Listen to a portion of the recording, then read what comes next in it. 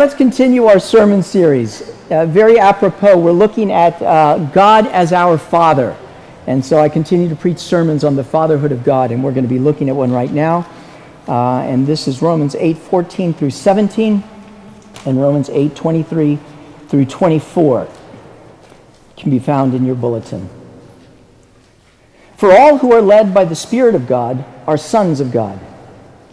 For you did not receive the spirit of slavery to fall back into fear, but you have received the spirit of adoption as sons, by whom we cry, Abba, Father. The Spirit himself bears witness with our spirit that we are children of God, and if children, then heirs, heirs of God and fellow heirs with Christ, provided we suffer with him in order that we may also be glorified with him. And this is Romans 8:23 through 24. And not only the creation, but we ourselves who have the first fruits of the Spirit, groan inwardly as we wait eagerly for adoption as sons, the redemption of our bodies. For in this hope we were saved. Now hope that is seen is not hope, for who hopes for what he sees? The word of the Lord. Well, as we've seriously gone multimedia during this particular service, and we have people watching on Facebook, I thought we needed to really, bring in some more video and some more excitement. And so I convinced my wife to release one of our birthing videos to go ahead and watch. I don't think we actually have birthing videos. I certainly hope not. But nonetheless, it's good grist for the mill. If you have a birthing video, congratulations. They're very exciting, watching a birth. It's interesting how things have changed in terms of how children are born, at least from the man's perspective. It wasn't too long ago that they were in the waiting room, waiting to pass out cigars to hear from the physician who'd come in and say, it's a boy or it's a girl. To now where it's encouraged, in fact, even required to be in the delivery room with the mother. I have been in part of the birth of our three kids. I actually cut, I think, the umbilical cord for at least one of them. I've been in therapy since that, but feel like I'm growing in that area. But it is amazing when that child comes out. And there is a pregnant pause as everyone is waiting to hear that first cry. And why that first cry is important is what it's doing is the baby is clearing its lungs and taking in that first breath of oxygen, if you will. And so there's a primal cry, if you will, to the child as it needs to have it. It must have, as it's separated from its mother, that first oxygen to be able to live.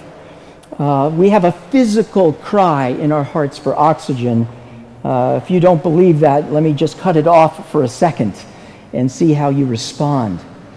But in addition to the physical cry we have for life-giving oxygen, there is a cry of our heart as well. It's a cry not for oxygen, but it's a cry for love.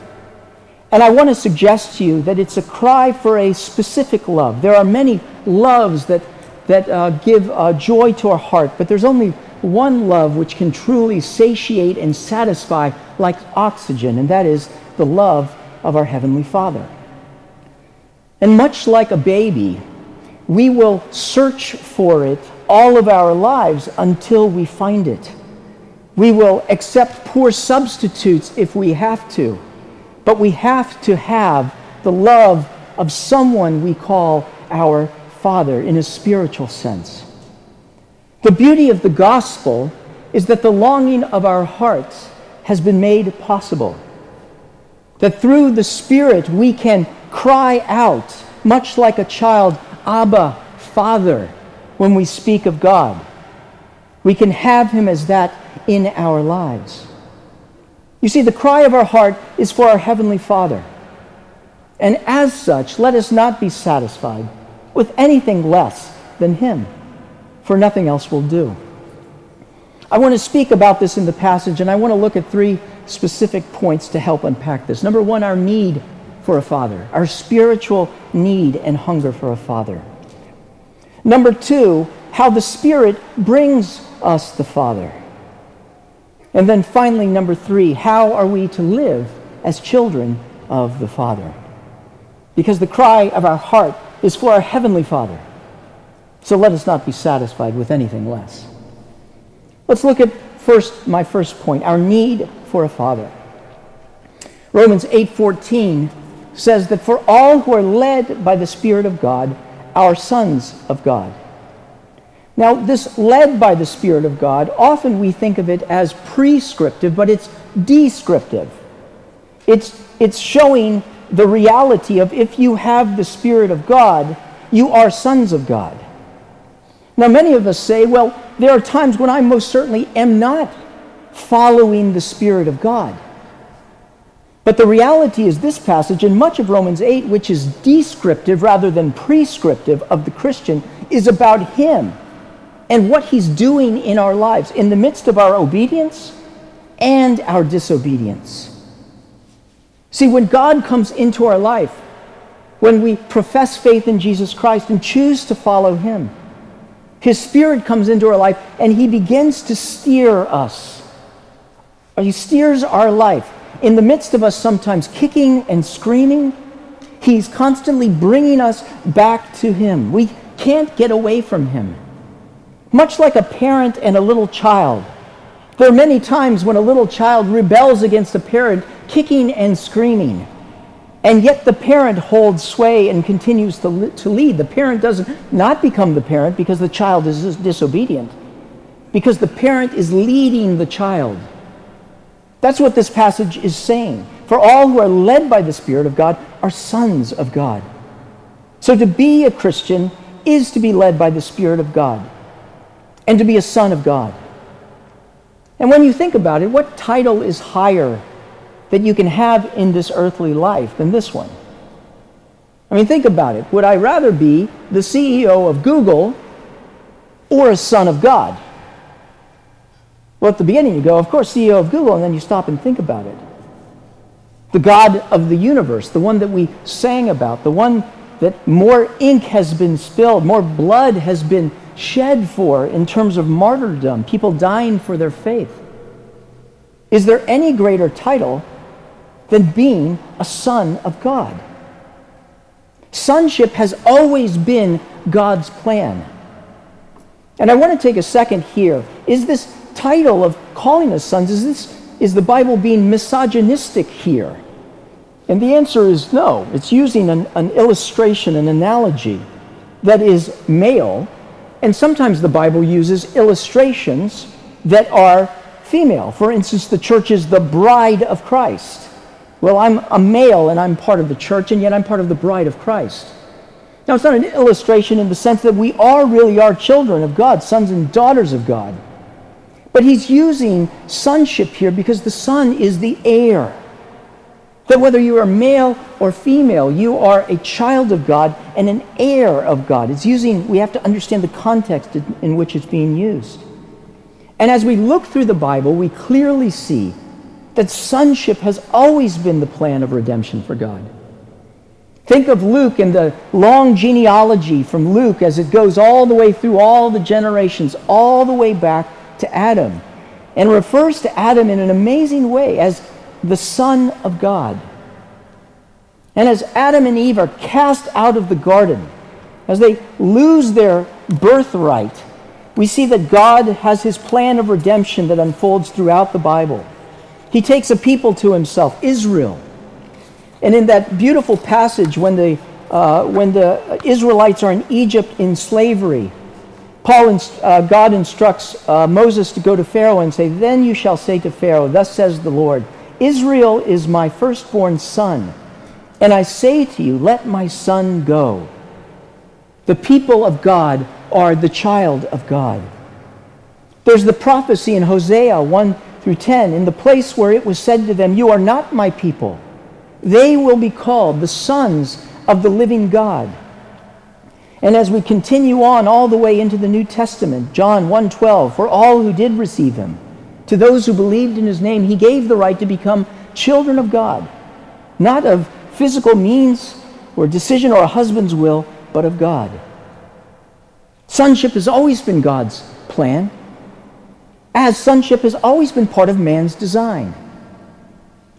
See, there's a reason that when we're born, it takes a mother and a father, but it's critical in terms of for the health of the child, and the stats have proved this again and again, the need for a father and a mother in a child's life.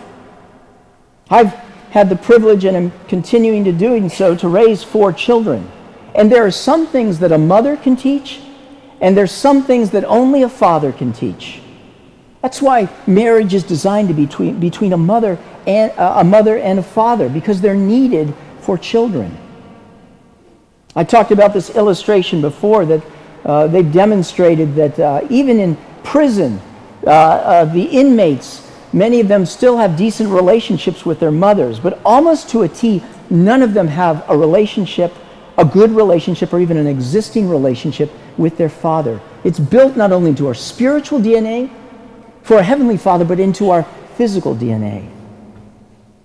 I talk to people who want to know God as Father, but say to me, it's hard for me to know God as Father because I didn't have a good father. But even in saying that, they reveal that they know in their heart of hearts what a good father should be. Because imprinted into the DNA of our heart is our need for a spiritual heavenly Father. Not just any father, but God himself. If you had a good father, if you didn't have a father at all, it's important again that you understand that a heavenly Father, our heavenly Father, is a perfection of our earthly father, not just a reflection of our earthly father. And because we were designed in our heart of hearts to have a heavenly Father, we must and will choose a father, a spiritual father in this life. Hear these words from Jeremiah that demonstrate this. And this is where God is reproving the Israelites for going after other idols. They've run away from God. And God, through the prophet Jeremiah, says, "How can you say," meaning Israelite people, "in saying, I am not unclean, I have not gone after the Baals," which are the idols of their location. "Look at your way in the valley. Know what you have done, a restless young camel running here and there, who say to a tree, you are my father, and to a stone, you gave me birth." In other words, you know what idols are? They're the fathers that we put in our life. They're the spiritual things we assign as our Father. The things that we look to provide us a name, to provide us an inheritance, to provide us a protection and care. We must have that from someone or something. So if it's not our Heavenly Father, it'll be a rock or a stone or a bank account or a job or a woman or a man. It's the idols. And whatever we give ourselves to, I remember hearing this as a teenager. Someone said, everybody has a God, and every God has a price. I don't know if you remember that classic movie, Star Wars. I think this was actually number 2, maybe, Empire Strikes Back. Luke Skywalker, who is orphaned, or so he thinks. And all his life he's been looking for someone to give him significance and validation. And he's been trained, and he goes up against Darth Vader. And I won't even try to do an imitation of good Darth, but he says the comment that you are my son and I am your father. And what does it do to Luke? It crushes him. It breaks his soul, because the one who he's looking to for validation all his life is a cruel taskmaster who actually has a lightsaber and just cut off his hand. See, all who are led by the Spirit of God are sons of God. So who is your father? Whoever is your master. Whoever I have to have, that's your father. Whoever you give your heart to and say, you will protect me. You will give me a name. If you want to know who your master is, you'll know not when you have it, but when somebody takes it away. 4 people are drinking wine. One's an alcoholic. You take away the wine from these 4 people, and it'll illustrate and demonstrate to you who is the alcoholic. See, we all have a God that we make our Father. Whether it's an idol that cannot speak, or it's the one true God of the universe. So what are you relying on to complete me? Is it my job? Is it the approval of the community around me? Is it my spouse that I look to for validation? All of those things can be good things. But when they become ultimate things, they become very bad things. We have to have a Father. We're built for it. And it will either make us or break us. This brings me to my second point, how the Spirit brings me a Father. Romans 8:15 says, "For you did not receive the spirit of slavery to fall back into fear, but you have received the spirit of adoption as sons, by whom we cry, Abba, Father." God is showing that the spirit that I've given you is not one of slavery. See, the spirit that we had before, the spirit that you may have now, if you are not a believer, is not the spirit of the Father, but a spirit of slavery. In fact, I think he's pointing to the evil one, Satan, who basically has deceived you into choosing other idols. And these idols constantly exploit you. You're a slave to them. Whether it's the bottle, or it's a person, or it's you name it and put in its place. You have to have it, but it doesn't set you free. It only constrains you more and more. And this spirit of slavery, what it does is put you back into fear. Paul is preaching to the Christians to remind them of who they are. You have not received a spirit of slavery to fall back into fear. Remember, that's how you were before, Christian. When there was no one to care for you. There was no one to root for you. There was no one to fight for you. The fathers that you gave your heart to only took and took and took. But rather, you have received a spirit of adoption as sons. You have been adopted into the family of Jesus Christ through the Holy Spirit. You have been given a birthright, if you will, through Jesus Christ, the only begotten Son of God, who lived a perfect life, who got up on a cross and died, so that his blood and his sacrifice would be imputed to your account, so that when God looked at you, he would see the record of Jesus Christ, and he would account you worthy to be adopted into his family. That's the spirit you've received, a spirit of adoption. And this spirit of adoption does several things in your life. The first thing it does is it seals you. It seals you. It puts a seal over your heart and your life, saying, "This is mine." This is Ephesians 1:13. Speaking of the Christian, "In him you also, when you heard the word of truth, the gospel of your salvation, and believed in him, were sealed with the promised Holy Spirit." The Spirit comes into our heart and seals us and says, "This is a child of God."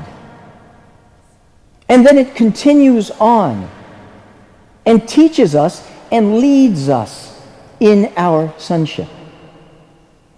See, if you've ever watched the movies on adoption, I remember the Annie, and it's all wonderful. The child comes in and is adopted, and all of a sudden you click your fingers and voila, the child sees the mom and dad is mom and dad. Just like that. But it doesn't work like that at all. Having adopted a child, we know this. In the beginning, the child doesn't understand it. Can't fathom it, because the mother and father, either that it had before, the quasi-mother and father, were abusive, or there was no mother and father at all. They don't understand it. But you see, the beauty of whether my child, when she was adopted, understands it or not, doesn't change the reality of what has happened and who they are. Rather, the way that that child learns is the mother and father playing the role of parent day in, day out. I remember this with Maria, our daughter, as we went through this process. And in the beginning, she couldn't fathom such a thing. But slowly, as we treated her as our daughter, for that's who she was, through this process of osmosis, 2 steps forward, 1 step back, and we're still on that journey.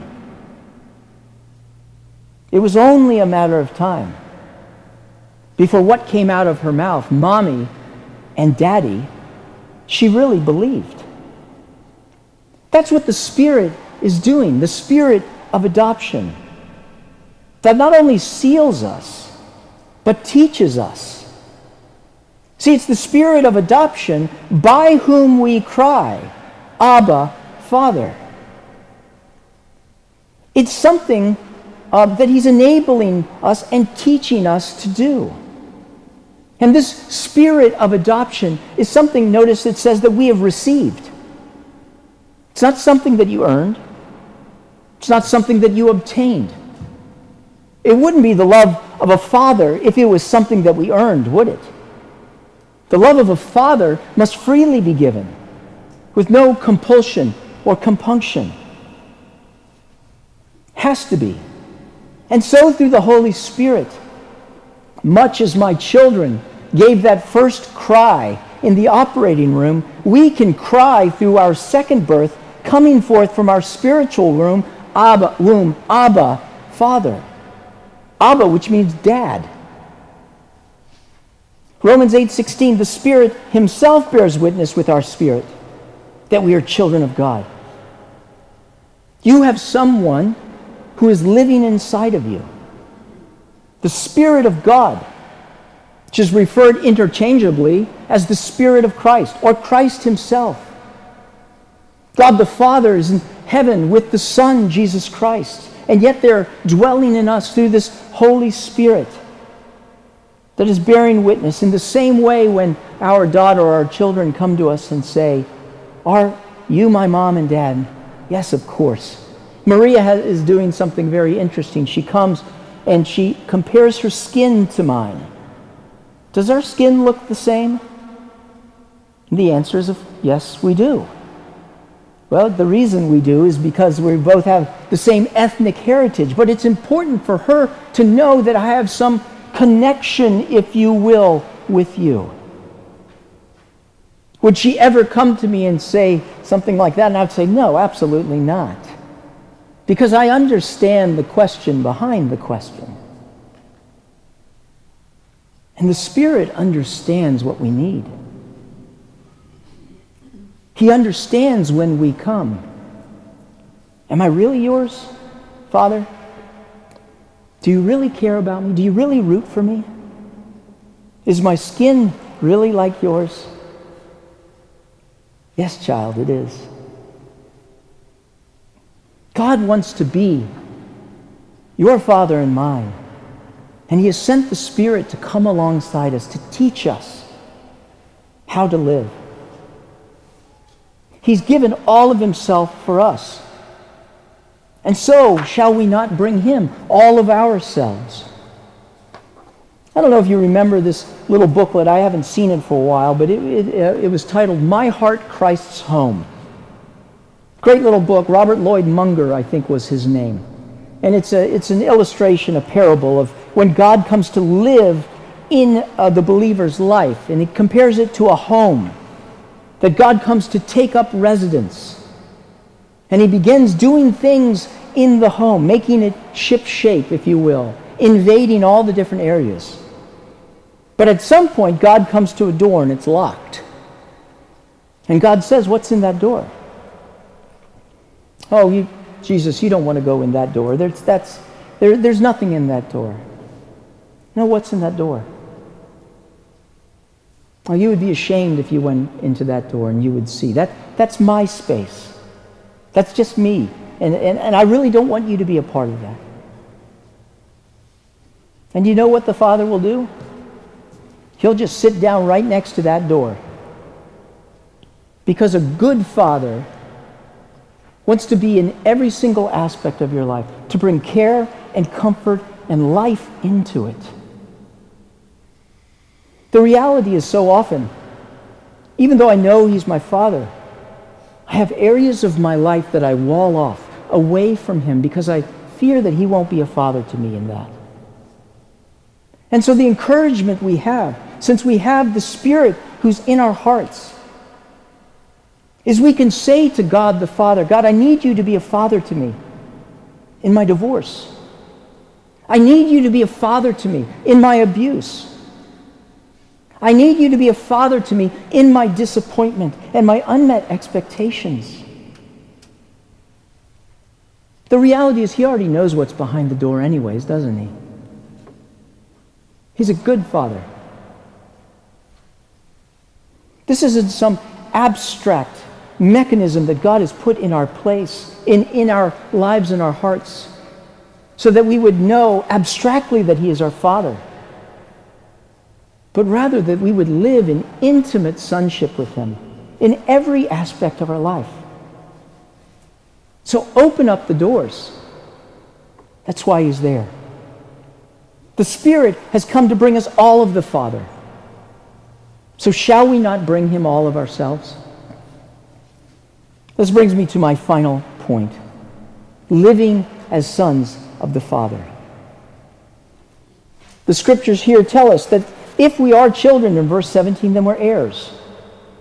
Heirs of God and fellow heirs of Christ, provided we suffer with him, in order that we also may be glorified with him.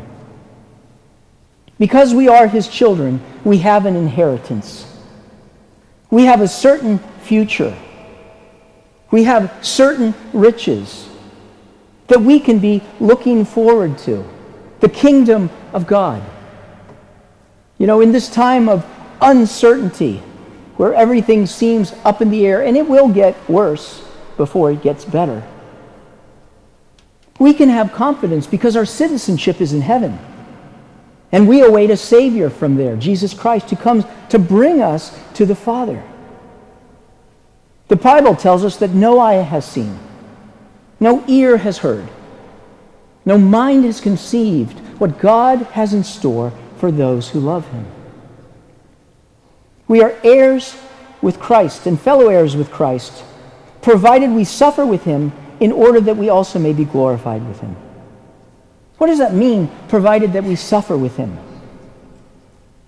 Well, certainly there are those in the past who have suffered martyrdom, but I haven't had that opportunity yet. I may never. Does that mean that I'm not actually an heir? And the answer, of course, is no. What he's talking about is the suffering that comes with faith.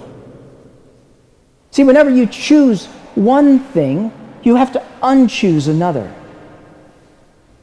I added that passage at the very end, that not only creation but we ourselves who have the first fruits of the Spirit wait eagerly as we groan for our redemption, the redemption of our bodies.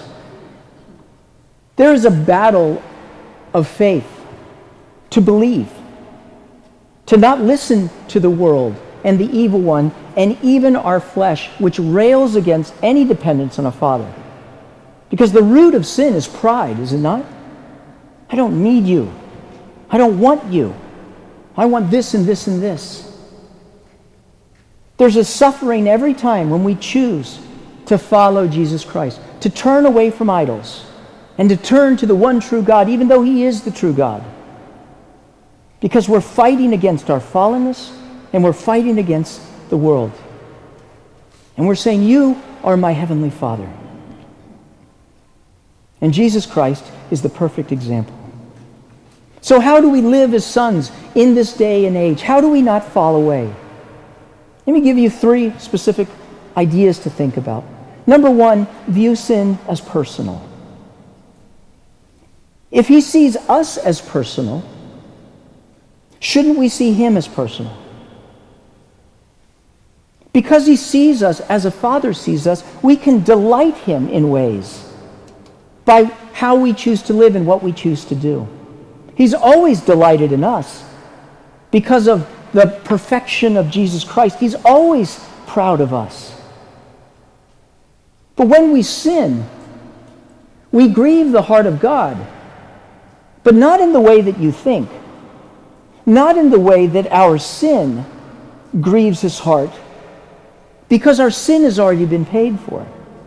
We grieve his heart as a father because he wants us to experience all the blessings and all the benefits that come with being a child of God.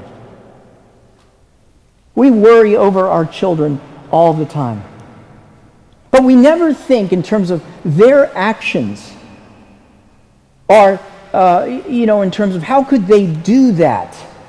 Well, that's not true. We may think that sometimes. We're fallen. We're not like the Heavenly Father, who's the perfect. But we never think of disowning them.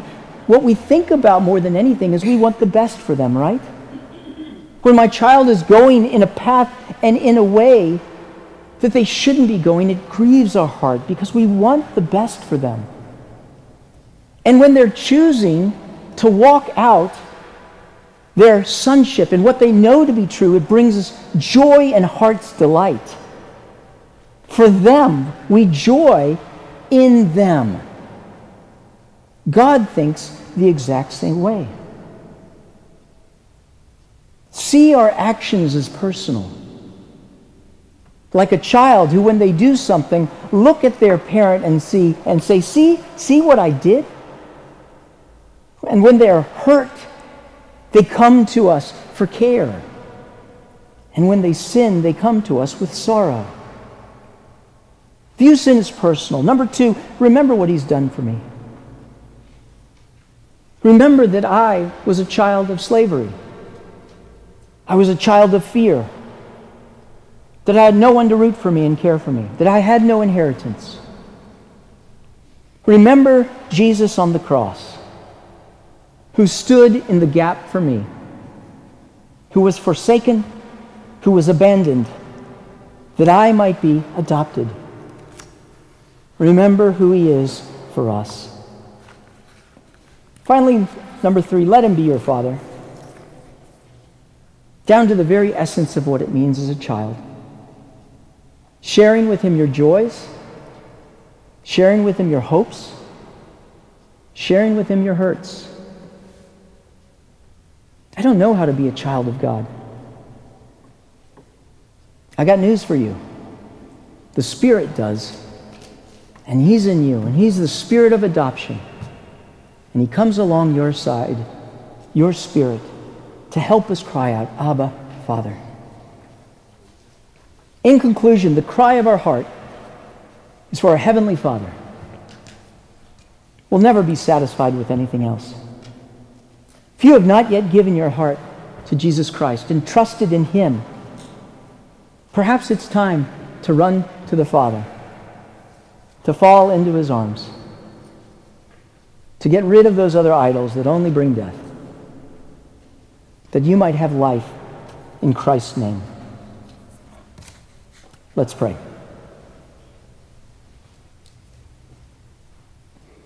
Oh, Father, thank you that when we were lost, when we had no one to cheer for us, no one to run to when we were hurt, only cold idols that gave death and not life, that you sent your Son Jesus Christ to die on a cross, that he might send the Holy Spirit into our lives, that we might be adopted as your children.